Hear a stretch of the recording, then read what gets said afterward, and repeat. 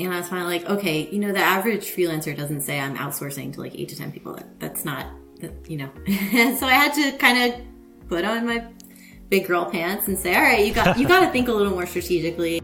Welcome to Making Better, a podcast from Better Everyday Studios, where we dive into the science and art of making individuals, teams, and organizations better. Whether you are a learning leader, an instructional designer, or a trainer, this show will give you practical lessons to drive positive change in others. Let's get started. Okay, Nicole, it's time for part 2. Thanks for sticking around. We kind of dove into the subject of knowledge management, but now we want to know a little bit more about you. You're a business owner. You're a founder. Love to learn more about kind of your journey, and I'd love to start with kind of what got you to start your instructional designer. Why did that come up?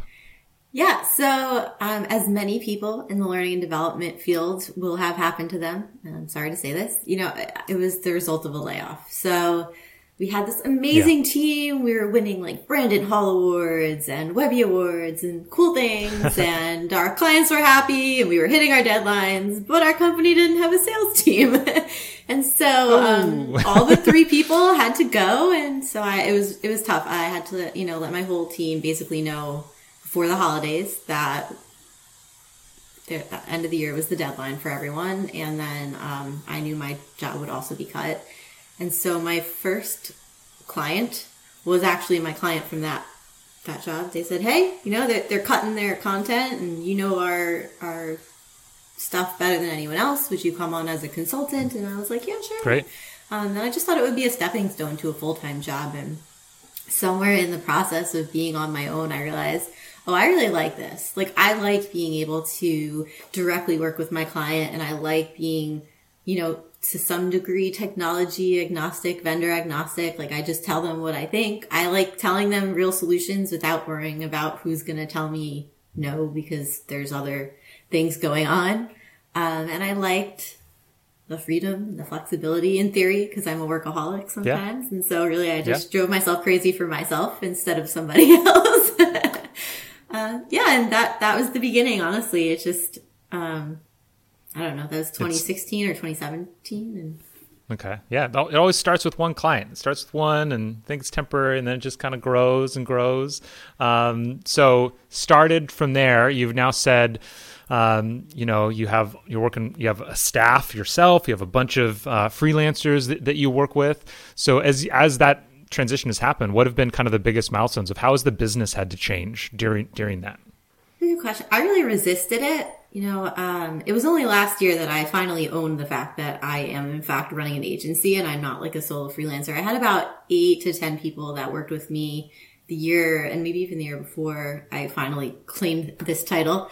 And I was finally like, okay, the average freelancer doesn't say I'm outsourcing to like 8 to 10 people. That's not, So I had to kind of put on my big girl pants and say, all right, you got to think a little more strategically. And also I was burning myself out. Like, I was just doing too much. Yeah. I wasn't treating it like a business. I was essentially a overworked freelancer. I was just in all these projects and I had people helping me instead of looking at like project teams and departments. So I think step one for me in owning that agency was, I did a brand refresh. So we went from like our blues and our yellows and all that kind of DIY looking stuff that I started with into this much cleaner, more white space, more modern, kind of conveying this bold new step.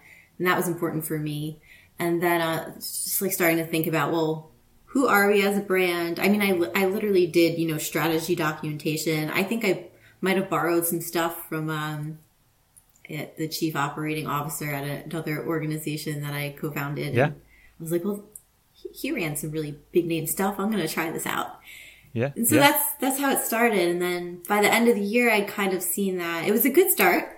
But that I was still having similar problems in that we were stretching ourselves too thin. We were taking on too many different kinds of projects. We were sort of becoming embedded in our clients' work in ways that weren't sustainable in some cases. So, we made this big brand shift again, which, through the end of the year, we really put all of our heart and soul into social learning.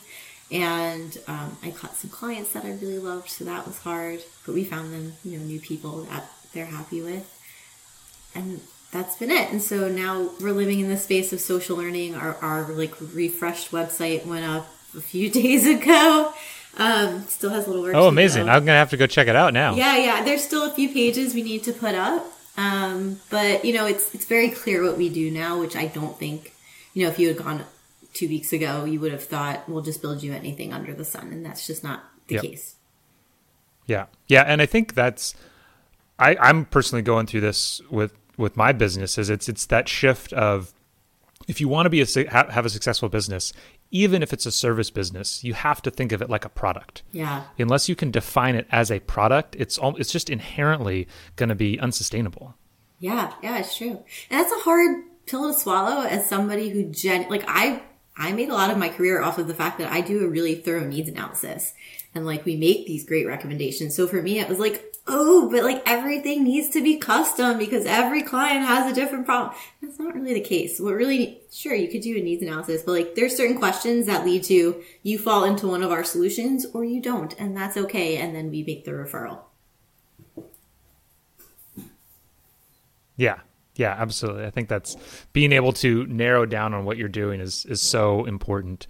And so then in that, you kind of mentioned it a little bit, but in order to help with that transition, what did you have to do? Did you have to do some internal work to get yourself okay with all that? Yeah, tons of it. I'll just give a shout out real quick because I feel like I'm close friends with, even though we've only met once in real life. Robin Sargent of Idle Courses I call her a dear friend, and Vanessa Alzate of Anchor Trading. She lives close by, so we get lunch sometimes now. But, having them was really a blessing to me because they're a little bit further in terms of business building than I am. And so I think they help me check myself a lot when I say no sometimes before I should. Or I assume someone will say no to something before it's actually there. I don't give them the option to say no to me. And so some of that is internal work, making sure I'm well, why not? Yes. Why is it the no? Why do I go to the no? Why not say, why not? Well, how could I make this happen? So there was definitely internal work there, but it took a community to make me maybe live it. I wouldn't say realize it. Yeah. Yeah. I think that's such a huge thing of finding those people who are a little bit ahead of you on the journey and kind of getting their advice and maybe drafting off them a little bit is such a huge part of moving forward, it seems like. Yeah. And just having people, I don't know if you're experiencing this too, but our field is very warm and welcoming, but we're still very academic in some ways. And so I feel like there's almost this negative response to owning your own business and wanting to make money. And I feel like it gets added on as a female, which, sorry to make you comment on gender issues today, but it can feel lonely. You don't, and then being the boss, I want to be very welcoming and close to my people, but sometimes I don't want to get too close because, I think back to my experience laying everyone off. That sucked. They were my friends. I still talk to them to this day, Yeah. And so that community is really important. And you'll be my friend too on that. Yeah. Your stuff. Yeah, absolutely. I think all of that is really, really true. And I think just even outside the learning community, I feel like the creator economy is super huge right now, but it's very focused on the solo creator in some ways. And so it's just another level of that of having to find the group that speaks to you in terms of what you're trying to create or you're trying to do. It's just really important to find that community, like you said. Yeah. I feel quite lucky that, these relationships materialize out of social media, which everyone says social media is so awful, but it's been a blessing to me. Yeah. No, I totally agree with that. So other than, kind of finding that community, when you think back on your journey of whether it's growing the business or changing yourself, for others who are on that journey, whether it's building a business or just growing their career, any particular pieces of advice you might have for them? Yeah, there is two things, right? So mindset is a very big piece, and I feel like every coach you go to will be mindset. It's true though, to some degree, there are other things, not just mindset, but you do have to look introspectively and say, am I stopping myself from achieving more by assuming there's no possible way to the next level? or thinking small or not allowing myself the time to like brainstorm and like truly own my business, right? Am I just throwing myself into all the work and never taking the time to do strategy like I would tell any of my clients to do? I think that's a big piece of it. And then there is like the business acumen side. You know, I actually had to learn, like, there's so much I learn day to day. I just filed for an employee in Pennsylvania, and God, that's been like a small nightmare, but you have to learn how to do it and how to handle it, right? And so, you know, learning a little bit about finance, learning a little bit about HR, you're not going to be the person who does it all. You'll need to hire out for those specialties especially as you grow, but like building that business acumen is an important piece of the journey too. Yeah, and have you ever read The E-Myth or The E-Myth Revisited? No. You just gave me so many good book recommendations. Let's cross-pollinate. It's another book. Yeah, exactly. Yeah, I know. We have such similar backgrounds. It's similar to Traction, but one of the examples that they bring up in there is like a lot of times somebody who's like a really great baker, like they're just really good at baking things and they love baking. They think the right path is to go start a bakery and then they can do it all the time. And they make the somewhat nuanced point that just because you want to be a baker, that's not enough reason to to start a bakery. You have to want to run a bakery, which very often means you're going to be spending much less time than you think actually baking. And I think it's an important thing, especially in a time where, for good reason and to good result, like we mentioned, the creator economy and just like so many people are going out on their own, and that is fantastic, and I super encourage it.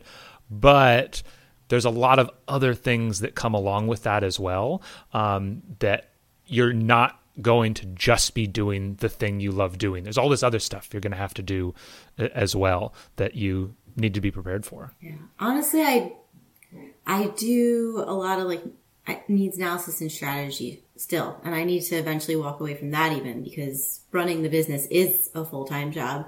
But I don't actually get my hands messy in actual instructional design much these days in terms of like, you know, building the things and like scripting out everything. And it makes me a little sad. But that's just part of the job, right? Like I have to let it go because I don't have the bandwidth to make something as exceptionally well as I want to. And somebody else can do a really great job and be very happy to have the work. Yeah. Yeah.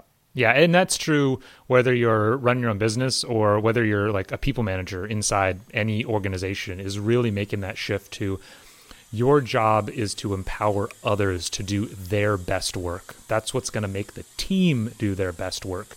It's no longer your job to do the best, like, individual contributor work. Mm-hmm. At least that's generally how I think of it. Yeah, it's totally true. So hold a little memorial, but, you know, once you're a business owner, there's things you like to do that you're going to have to let go of. Yeah, absolutely. Awesome. Well, thank you for that description. I will say you were definitely on my list of people who I feel like are farther down the path than me. I do still get my hands dirty quite a bit with making the courses and making the content, but it's something that I know I'll have to give up. So thanks so much for being that kind of example to me, and then for being here today to be an example for everybody else. I'm sure they got something out of it. Well, I really liked being here. You're a fantastic host, Matt, and I feel like the opposite. You know, I'm always like, oh, Matt's out there saying great things on LinkedIn. This is really smart. What a great recommendation. So, you know, right back at you. Well, thank you so much. Awesome. Thanks again for being here, and I'm sure we will keep in touch. Definitely.